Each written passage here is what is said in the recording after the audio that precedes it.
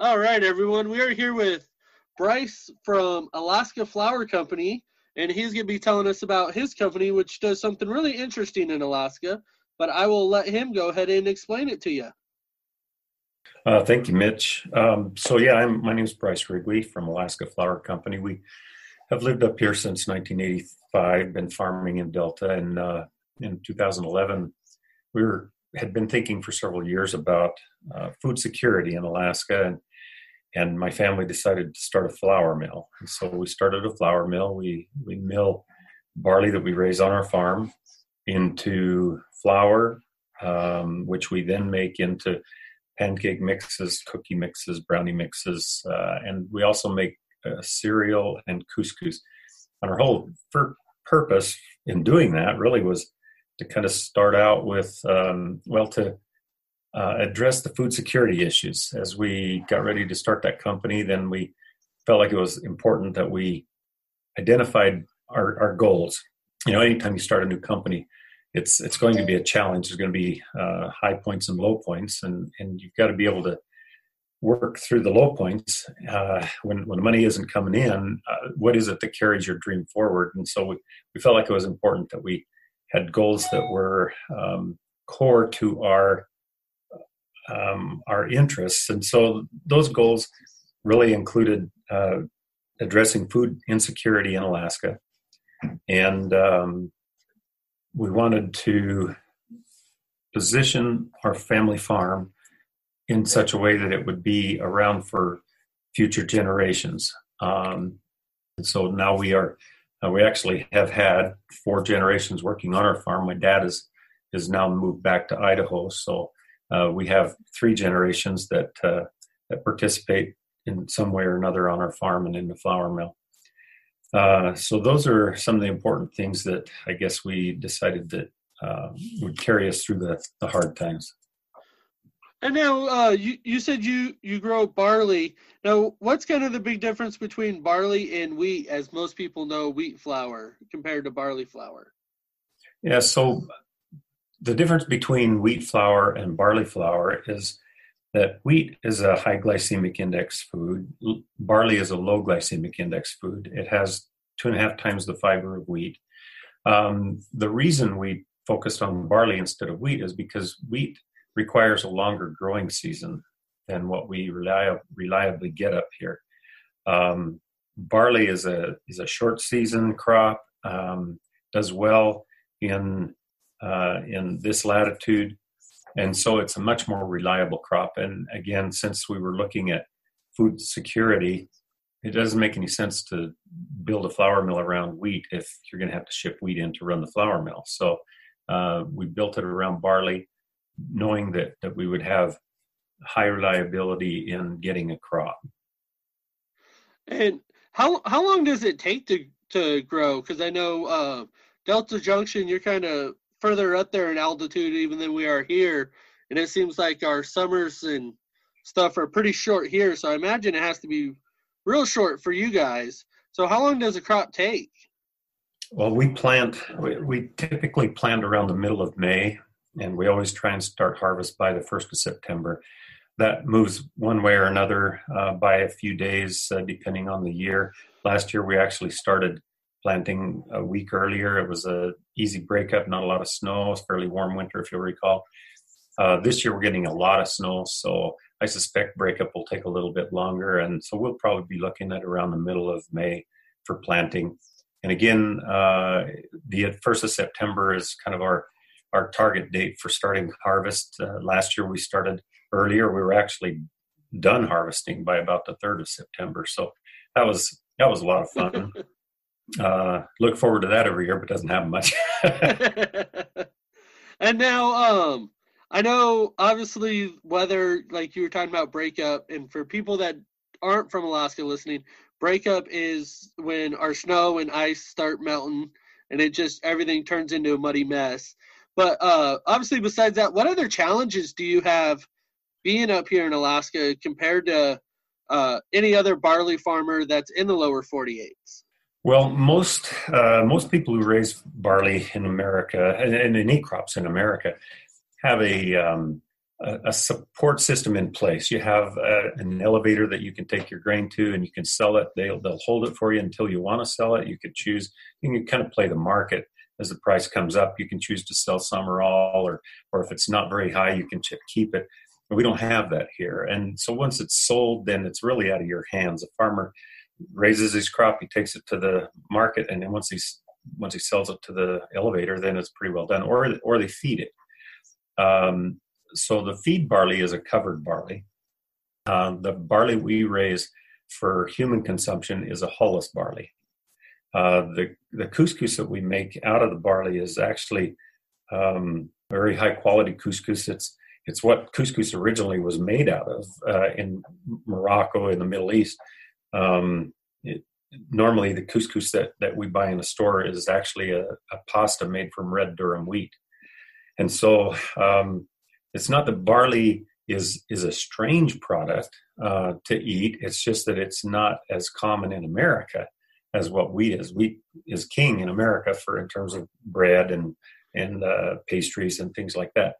But barley performs in a lot of cases as well as wheat. It doesn't have as much gluten, and so you have to limit it if you're going to make raised bread or rolls or something like that uses yeast. But in quick breads, it does absolutely fantastic. And then, like I mentioned in the very beginning, there are some health benefits to barley that are really significant over the wheat.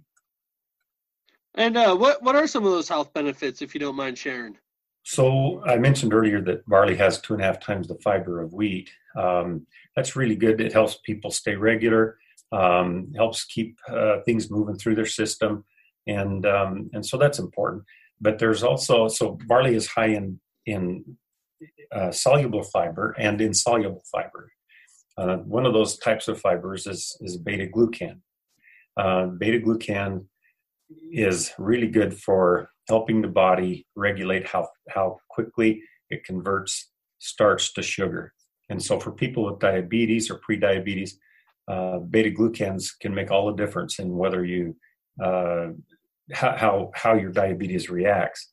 We just got back from Texas, meeting with a doctor down there who recommends barley to his patients, and has helped us work at setting up some stores down in Texas to carry our products for his patients. And now a lot of the doctors that work in that field around him are also prescribing barley products to their patients, and the patients are doing really well. We actually did an interview with a couple of the patients that the doctors have been working with, and some of the results that they have claimed are just amazing. Oh, that's so awesome to hear. I know being a chef for the last 10 years, there's been a big movement away from the wheat. So it's nice to see, even up here in Alaska, somebody taking the forefront and helping with that move. Now, you were talking earlier about food insecurity and starting your company to help with the food security. Do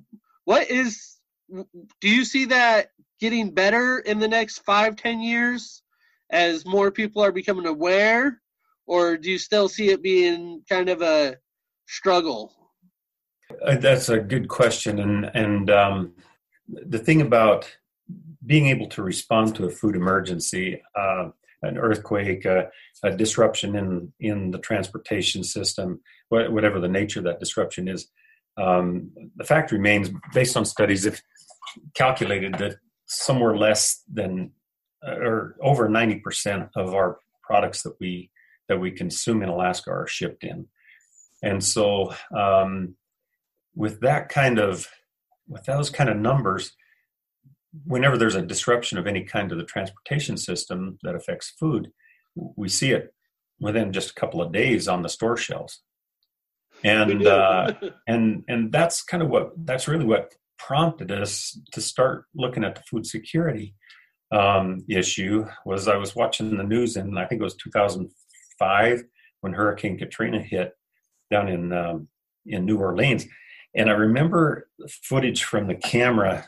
They were in helicopter cameras, was on there, and these guys were on the roof to get out of the water, and the guy, the commentator said something like that somebody had killed his neighbor for food, and I don't know why, but I was watching the news sitting in my comfortable home, and that just really struck me, and I thought about that for a long time, that things could be so bad, and so here's New Orleans during Hurricane Katrina, and there is so much commerce that goes through that area normally that it was just remarkable to me that they couldn't get food into there for 2 weeks. And I thought, what would happen if we had an earthquake or something like that up here, and the transportation was disrupted for 2 weeks when we are relying on 95% of it to come in. And so that was really a motivating thing for us to try and address that food security issue. Yeah, when I first moved up here to Alaska, I moved to Sitka, Alaska. And I never really thought about it much. You go to the store, you buy what you need, and then we had bad weather set in, and we went, because of the ferries being delayed and the barges, we went almost 2 weeks on the island with no dairy products. Mm-hmm. And it was kind of an eye-opener to see, even in this day and age, that you can't always guarantee you're going to have the comfort of the modern superstore right there.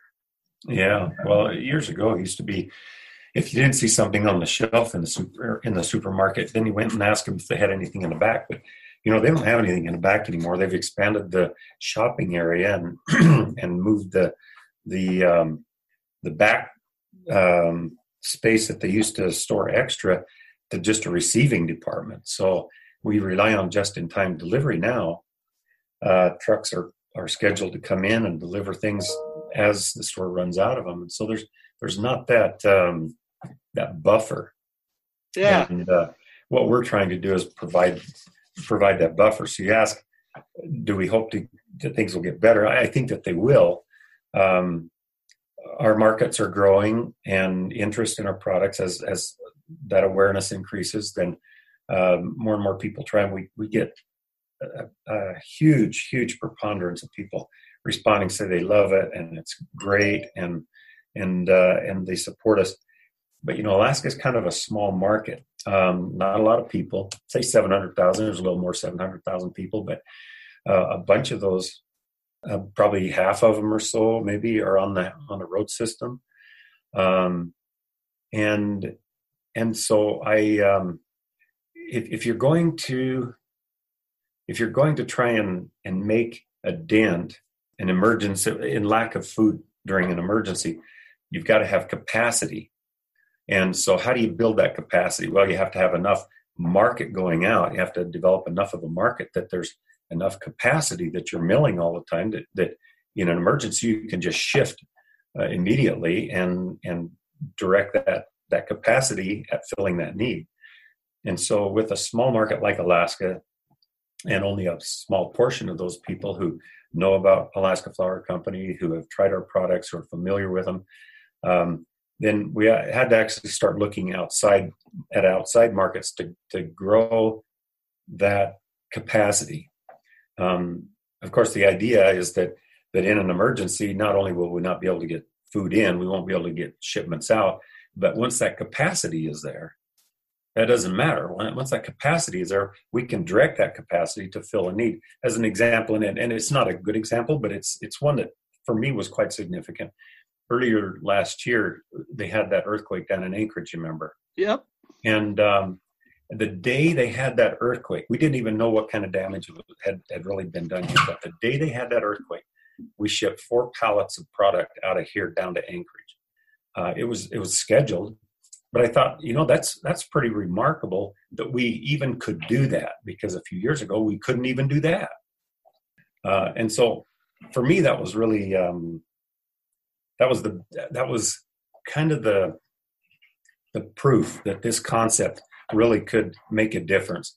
Now, and I'm the first to admit, 4 pallets going down to Anchorage is not going to solve a widespread problem, but that's what I'm talking about.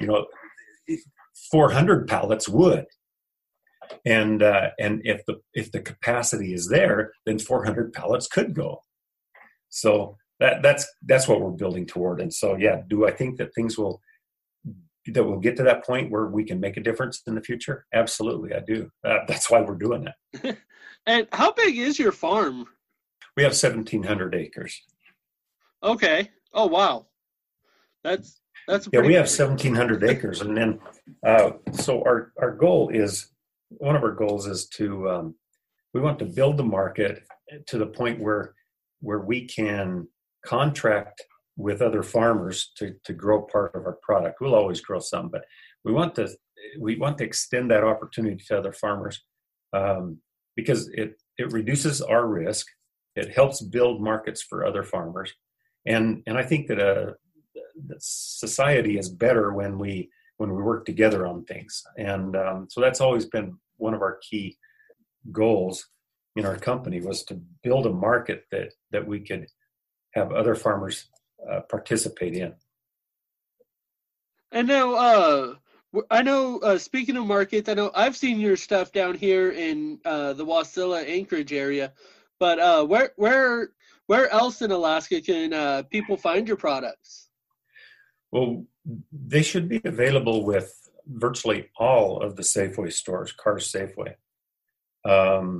Then also there's a number of restaurants that are using our products. The couscous or the cereal are the most popular ones. The railroad has used the cereal and the couscous, and also our brownie mixes.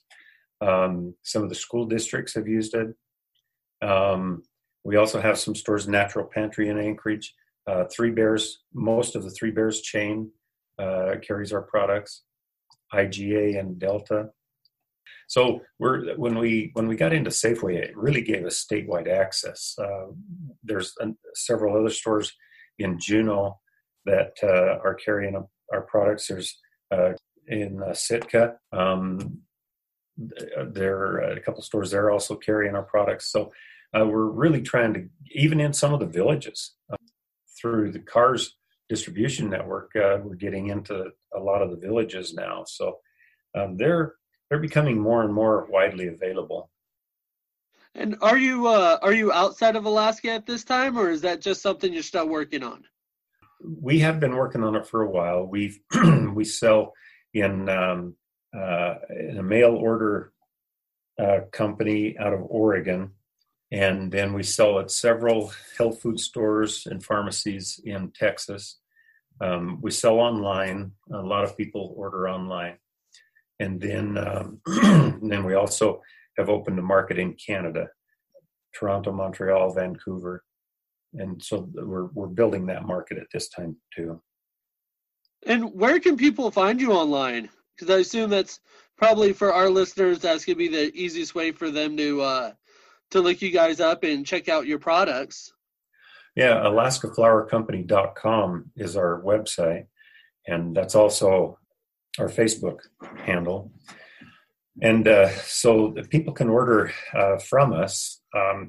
But for the most part, if they're around one of the retailers, they're going to get a better price because we have to add shipping onto the orders that come in online. So the famous we always Alaska encourage shipping. people to look at that.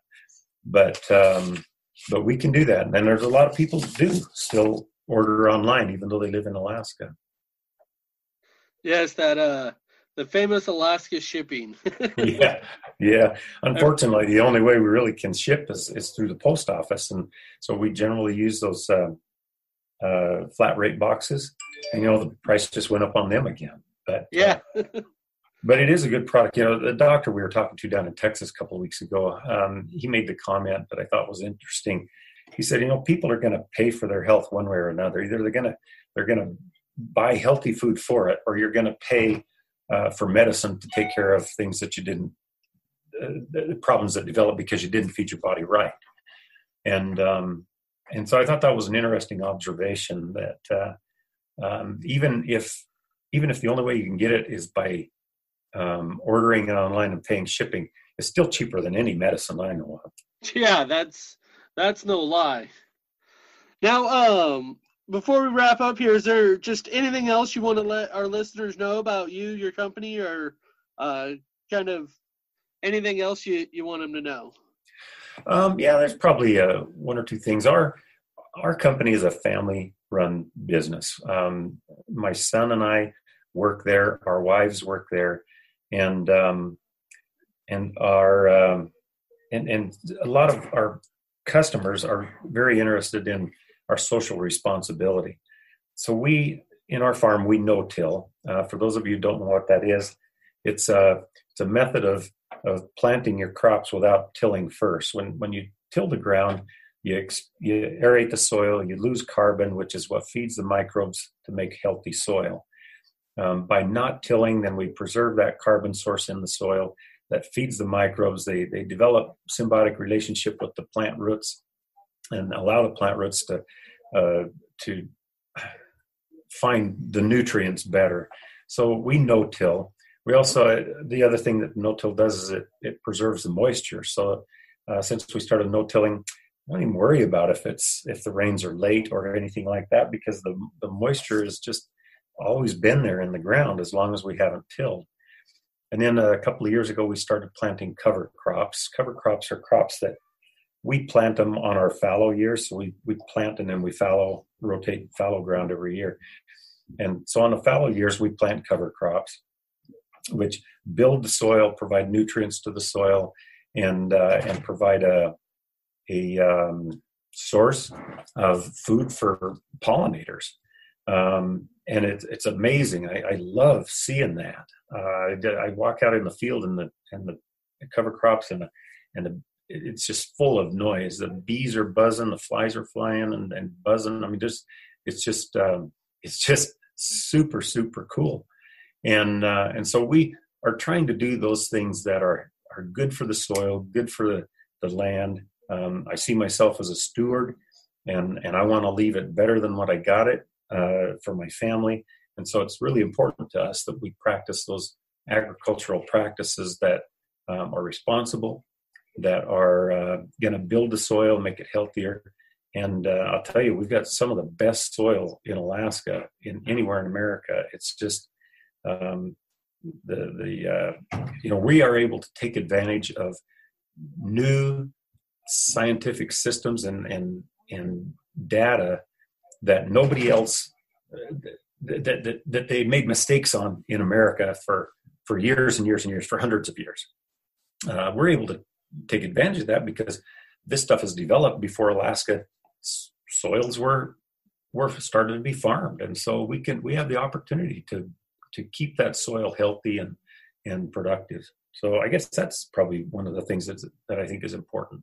Yeah, it's kind of amazing because, I mean, I guarantee the average person, you talk to them about farming in Alaska, and they probably laugh at you or look at you like you're crazy, just because it's not a well-known thing up here, and everybody thinks it's just tundra.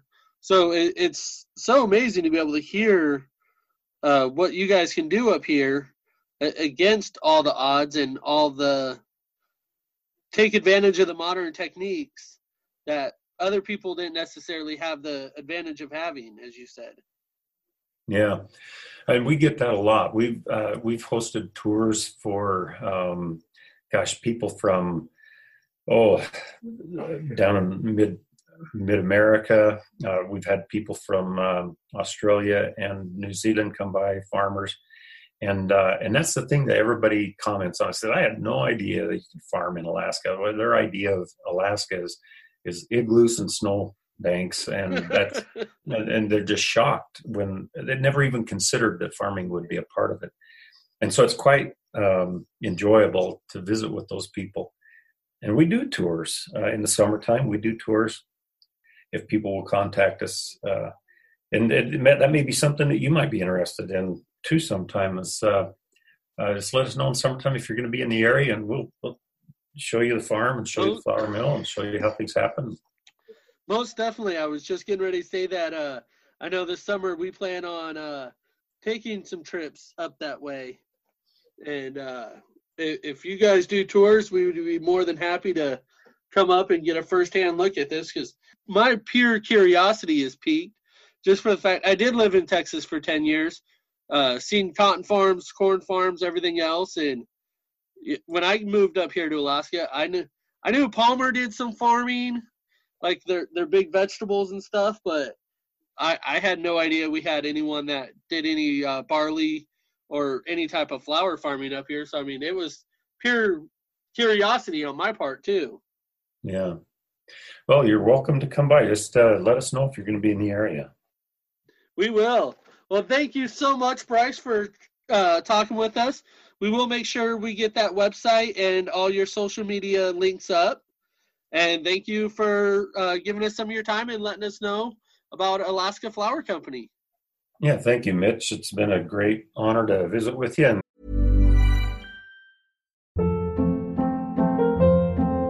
Hold up. What was that? Boring. No flavor. That was as bad as those leftovers you ate all week. Keke Palmer here, and it's time to say hello to something fresh and guilt-free. Hello Fresh. Jazz up dinner with pecan-crusted chicken or garlic butter shrimp scampi. Now that's music to my mouth. Hello Fresh. Let's get this dinner party started. Discover all the delicious possibilities at HelloFresh.com.